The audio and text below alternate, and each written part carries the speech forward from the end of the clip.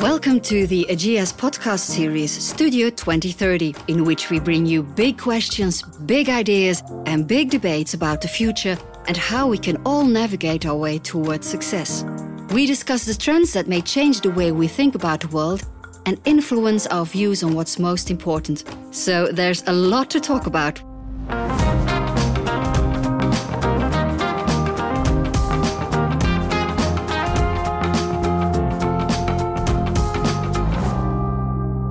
Hello and welcome back in Studio 2030. I'm your host, Ianka Vlerakers, and this is our fourth episode of the podcast. We'll discuss the challenges and opportunities of Europe in the world with two guests. And my first guest is Antonio Cano, Managing Director Europe of Ageas. Hi, Antonio. Thanks, good morning. And my second guest is Peter de Keyser. Peter has worked as Chief Economist of BNP Paribas Fortis in the past, but now runs the strategic communication and public affairs firm Growth Inc. Welcome, Peter. My pleasure, thank you. Gentlemen, today we will be talking about the position of Europe in the world. But before going into that, I want to briefly discuss the image of the EU. Because, Peter, there is a lot of negativity surrounding the EU. Am I correct? When it comes to the EU, it always seems that being very cynical or pessimistic about the EU makes you much more credible and knowledgeable about Europe. And often in Europe, we tend to be extremely critical of ourselves. So we think of the EU not getting anything done, being hopelessly divided, having too much bureaucracy. Then you have the Brexit, then you have the refugee crisis, whatever. So there's a lot of negativity surrounding Europe, especially with Europeans. And I think some criticism regarding Europe is justified, but let's say most of the exaggerations that we see are too much. The EU has a crucial and positive impact in many domains. That's the way the EU is being perceived in the rest of the world, and I do see a lot of potential for the future. So there is positive news coming up later, but Antonio, do you agree with what Peter's saying? Yes, well, as Managing Director Europe, I can see practically every day that in Europe there is much more that unites us than that divides us. We share a history, we share culture, we share values, and a lot has been done. We have, for example, this great common currency. But I agree with Peter, there are indeed some shortcomings. We, for example, would like to have a true single market for financial services in Europe. Today, that is very complicated because legislation between countries is still very different. But actually, I share Peter's optimism. A lot has been done, and I don't like these negative stereotypes about Europe. There is a great future for Europe.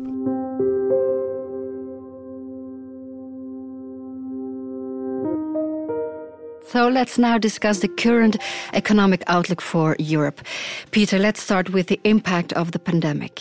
What was its impact on the European economy and the economy worldwide? Well, 2020 was the year of the pandemic, so we saw sharp contractions of economies worldwide in 2020, with China being the notable exception, and Europe contracting much more than the US did, for example. And one way of explaining this is what I would call the impossible trilemma of COVID-19. So what this means is that countries had the choice between either freedom, the economy, or health. But you could only choose two out of the three. And you could say that China chose saving its economy and battling against the COVID situation, but at the expense of personal freedoms, privacy, etc., which made sure that the Chinese economy was one of the only ones to actually record growth in 2020. Now in Europe, we are very attached to our freedoms, to our civil rights, to our privacy, and we wanted to get the pandemic under control as soon as possible, which meant that the economy suffered badly with the closures of shops, etc. And the US made the other choice. Freedom was very important for them as well, but they wanted to keep the economy open for as long as possible, which resulted obviously in much worse health outcomes. So that is maybe one way of looking at the difference in growth outcomes for the rest of the world. So it was a matter of setting priorities. Yes, exactly. It was hard choices, setting priorities, and for Europe, health and freedom were the priorities. It is, let's say, in our institutional and cultural DNA. Mm-hmm.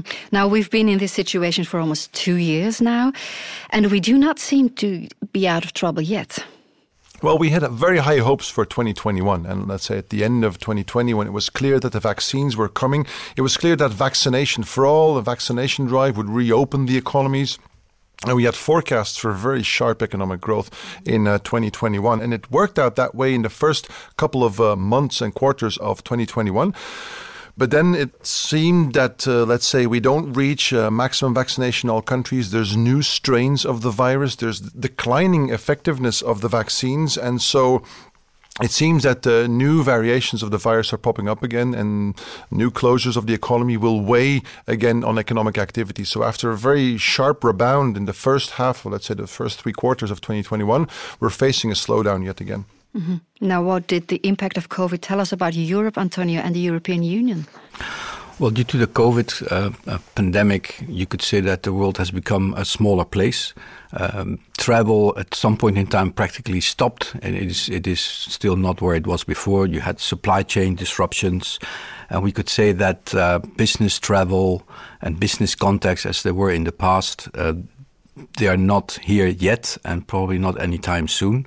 And we can see that firsthand at Ageas, where we have a model whereby we share a lot of best practices with our joint venture partners, which is really essential to our model.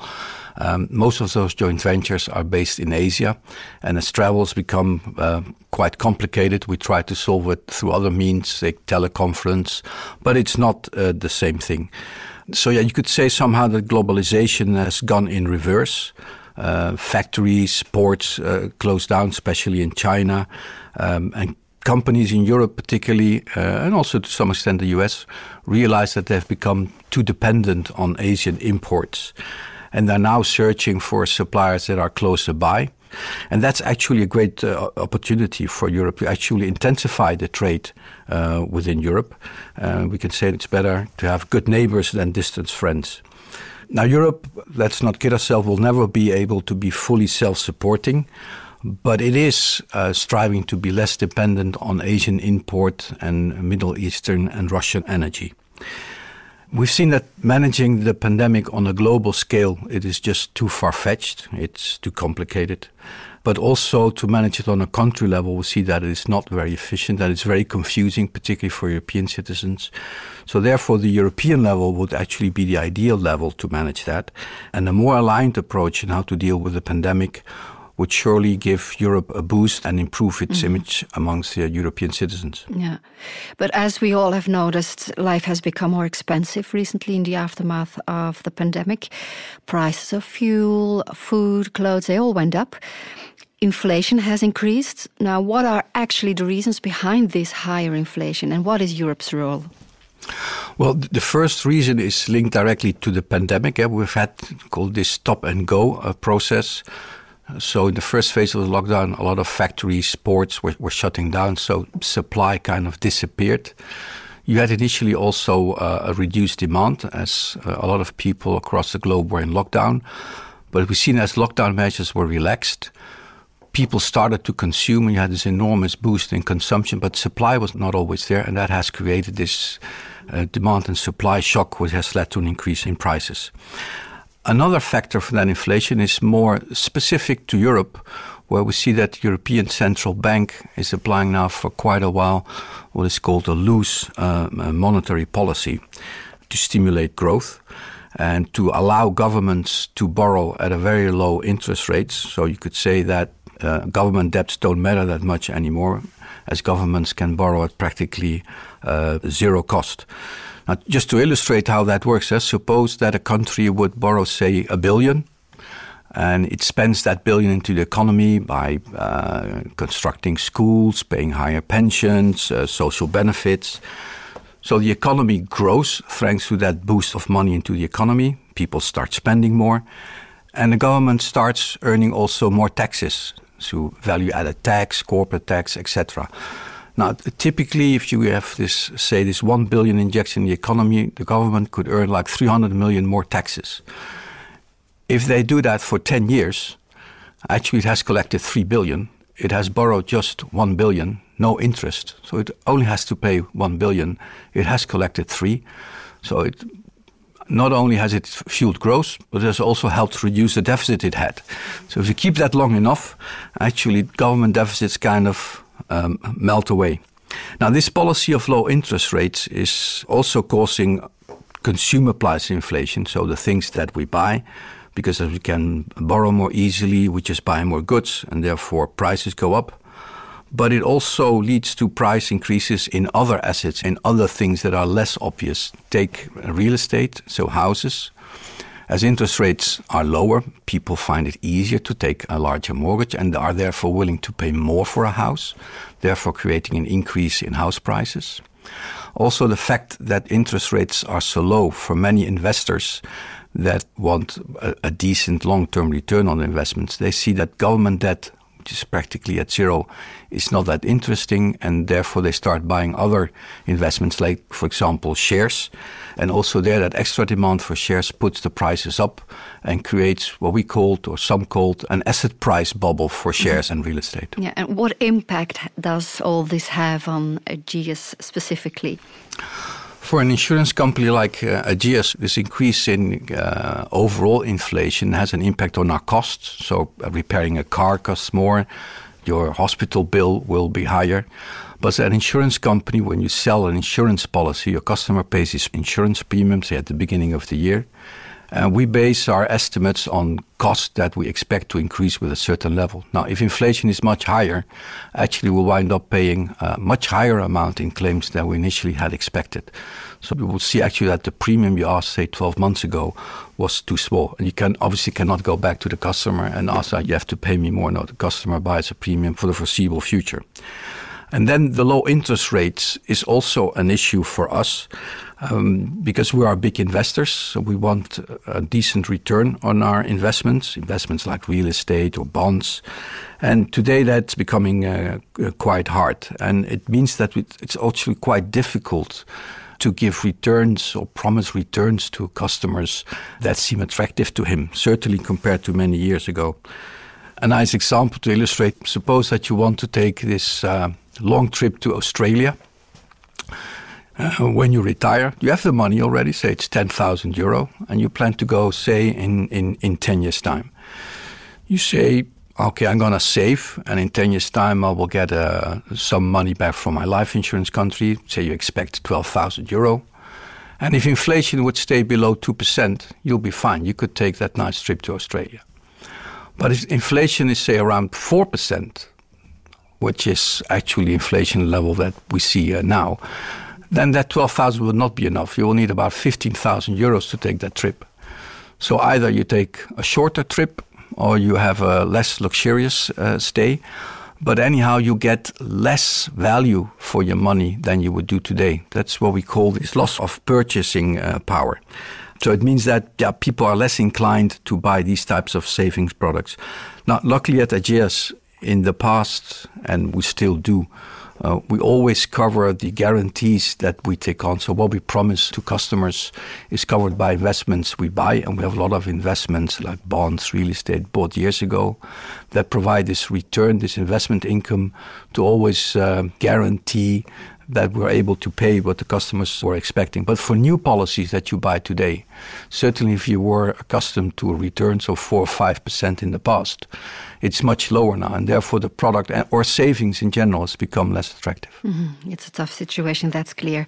Peter, back to you. The pandemic has its own consequences on public debt as well, as governments have been trying to mitigate the sharp economic contraction with lots of support. Will this cast a shadow on the future? Well, it probably will, but let's not forget, first of all, that governments intervened massively in the economy during the pandemic, and that this was needed. This is exactly what government policy or fiscal policy should be used for. Without the government intervening, the consequences would have been even worse. So the blow to businesses and to household spending was cushioned. People could extend their payments into the future, got income support from the government. So this helped the economy to keep going in the pandemic. But in the long term, obviously, all these debts will need to be repaid. And high debts can be reduced in a number of ways. But let's say the low interest rates we see today and the high inflation is one way of trying to reduce this public debt. But higher economic growth would obviously help as well. And so growth should be structurally higher, but this is not something you can decree overnight. This is work for the next couple of years. And I do see a couple of positive signs there. In the United States, we have the Build Back Better, which is more than $1 trillion being invested. In Europe, we have the Green Deal. And this should not only be a boost to economic growth in the short run, but it should strengthen our economic tissue and our economic growth potential in the longer run. The first part of this episode is almost over, gentlemen, so please give me your key takeaways before we move on to the next part. I'll start with you, Peter. Well, first of all, the worldwide economy received a huge blow, and Europe was no exception. So the economy went down sharply, but survived this relatively well, also thanks to the quick development of vaccines, vaccination campaigns, as well as fiscal policy. There are always dangers lurking on the horizon, but I do see many opportunities for the next couple of years as well. Mm-hmm. Thank you. Antonio? Yeah, I know a quote that is used a lot, but actually should never waste a good crisis, and we have a good crisis now. So concretely, the pandemic should be a wake-up call for Europe and a possibility to actually work more together. Now, cooperation already improved since the start of the crisis, but I really believe that Europe should continue on that path.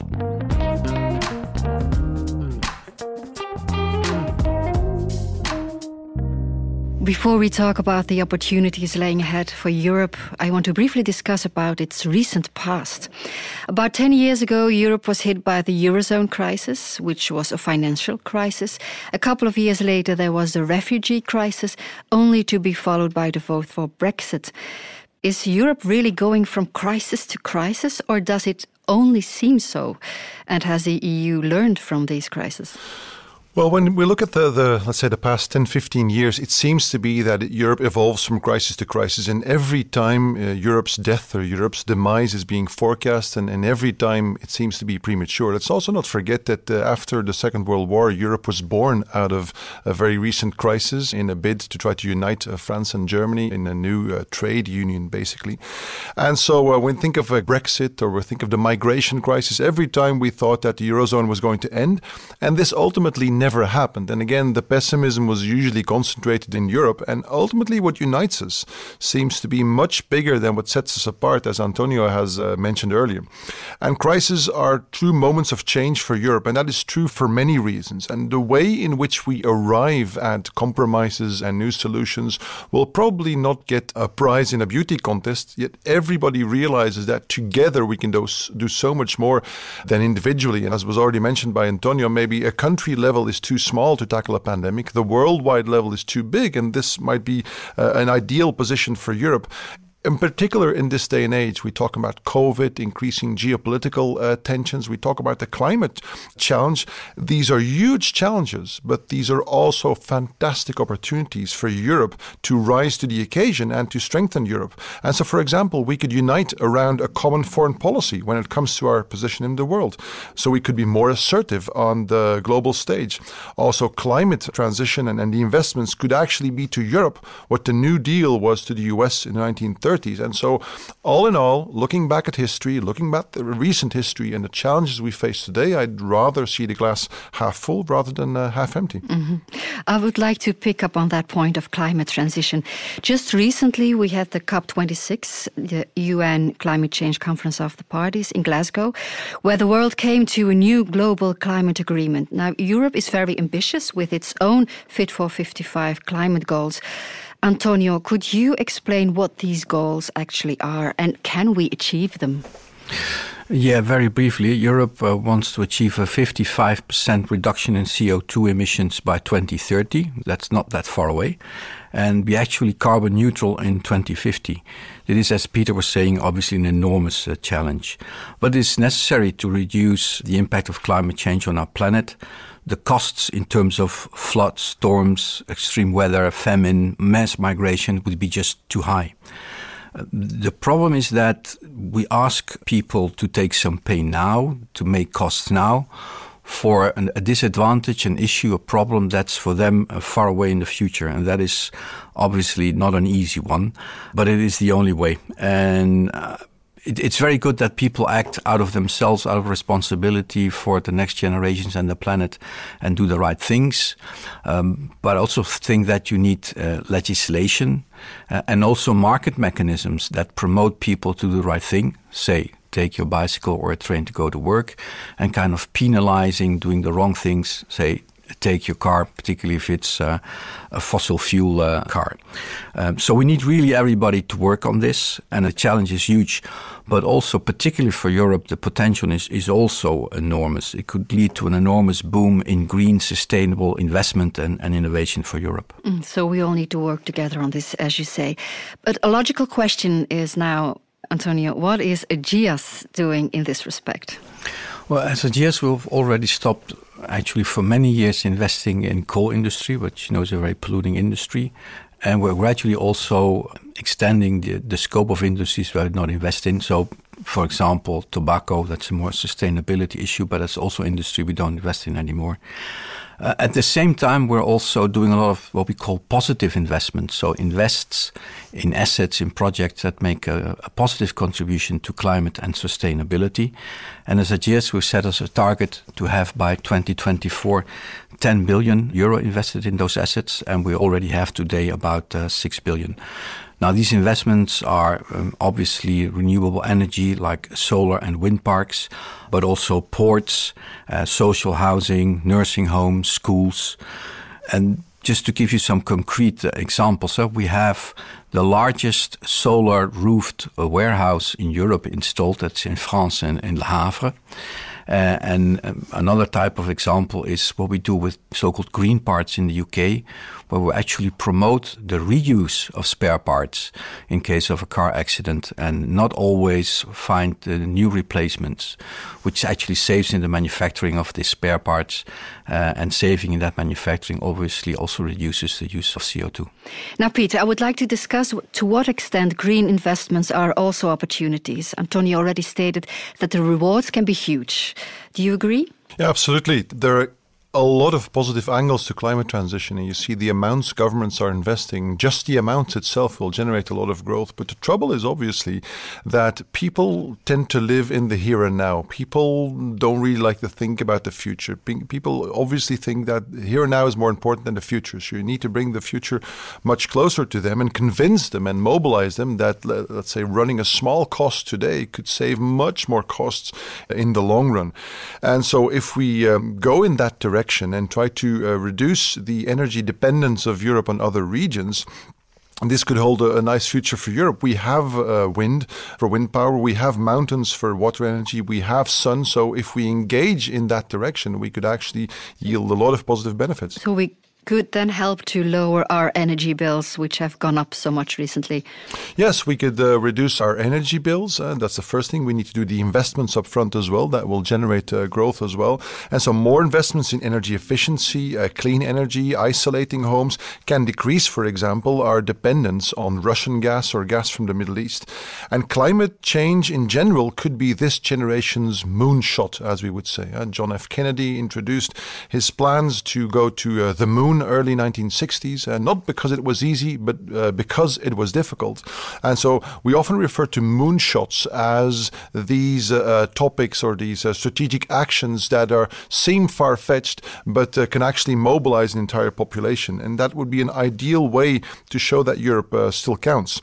It would mean more innovation in Europe, European energy giants, companies that we could create, climate giants, showing that Europe leads the way when it comes to reducing CO2. And so the potential is almost unlimited, and you need to put that into people's minds that it has a lot of benefits, from the way we design cities to the way we power our industry, how we transport our goods, how we grow our food. For example, if red meat becomes more expensive because of a CO2 tax, all of a sudden meat that has been grown in a laboratory might become much more competitive. It could actually convince much more people. And man has a tendency to rise to the occasion and tackle challenges. We are not a species that gets defeated very easily. The thing is, we only react when the danger is imminent. And let's say the danger is imminent right now, and the EU could use this climate challenge for the better as well.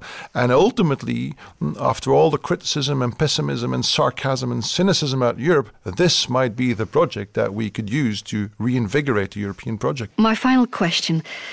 Correct me if I'm wrong, but it does often feel like the world is retrenching. Trade conflicts, the pandemic, tensions between the US and China. What does this mean for Europe? Antonio? Well, it's indeed a reality that we have this globalization in reverse. In America, they talk about Buy America. You have seen also this vaccine nationalism popping up. But what it actually means for Europe is that it is a great opportunity, because we are a continent that believes in free trade, open borders, free markets, negotiation. That is like second nature to us. So we are facing in the world a lot of challenges, but I think Europe has great opportunities. We should really promote the growth of the true common internal market in Europe and have more trade within Europe to compensate less trade that we'll have with the rest of the world. Now, we all still remember Brexit, a traumatic experience both for the UK and the European Union. For the European Union, because it was the first time that one of its member states left. And I think for the UK, it's also not been all roses. We all remember the queues in front of petrol stations, the lack of truck drivers, etc. So I think this crisis should help Europe get more closer together also on the political side. We have this monetary union, whereby actually we have centralized monetary policy, but you need also to have a common political union. And actually already the founding fathers of this monetary union, Jacques Delors and Helmut Kohl, a long time ago said that actually that project, that great project, would never be ready, would never be finalized without this political union. And with that, we could really get to one single market with free trade, that you could really say for a company like Ageas, operate from one of the member states and really sell your services throughout Europe without a lot of legislative borders and hassle. That is the case today. So it would be a great benefit for us. Mm-hmm. Gentlemen, we have almost come to the end of this episode. So to finish off, please, could you tell me what your key takeaways are, Peter? Well, in Europe, just as in the rest of the world, but let's focus on Europe, we face a lot of challenge, but we have faced a lot of challenges in the past as well. And we've always risen to the occasion, and that should and could be the case this time around. And politicians, media, but also populations tend to focus a lot on the here and now, and we're often discouraged with the lack of progress in the here and now. And this, for me, is the time to look forward. If we can dream it, and we can do it. And if there's one continent in which this could work, it will be Europe. Yeah, if we can dream it, we can do it. That's a beautiful motivational quote. What's your takeaway, Antonio? Well, I share strongly Peter's optimism. Europe is a great place to live and has a lot of potential, a lot of strengths. And we've made a lot of progress with ups and downs, but there is still room to improve, and I'm sure we will do better. The COVID crisis and the economic consequences and the climate crisis are great wake-up calls, but as Peter already has alluded to, also great opportunities to make Europe stronger. So it's actually now is the time for action and to work together to a much better European Union. Thank you for listening to Studio 2030, brought to you by Ageas. If you enjoyed this podcast, then please subscribe and share with your friends and colleagues. For more information on Ageas, please check out the company website at ageas.com.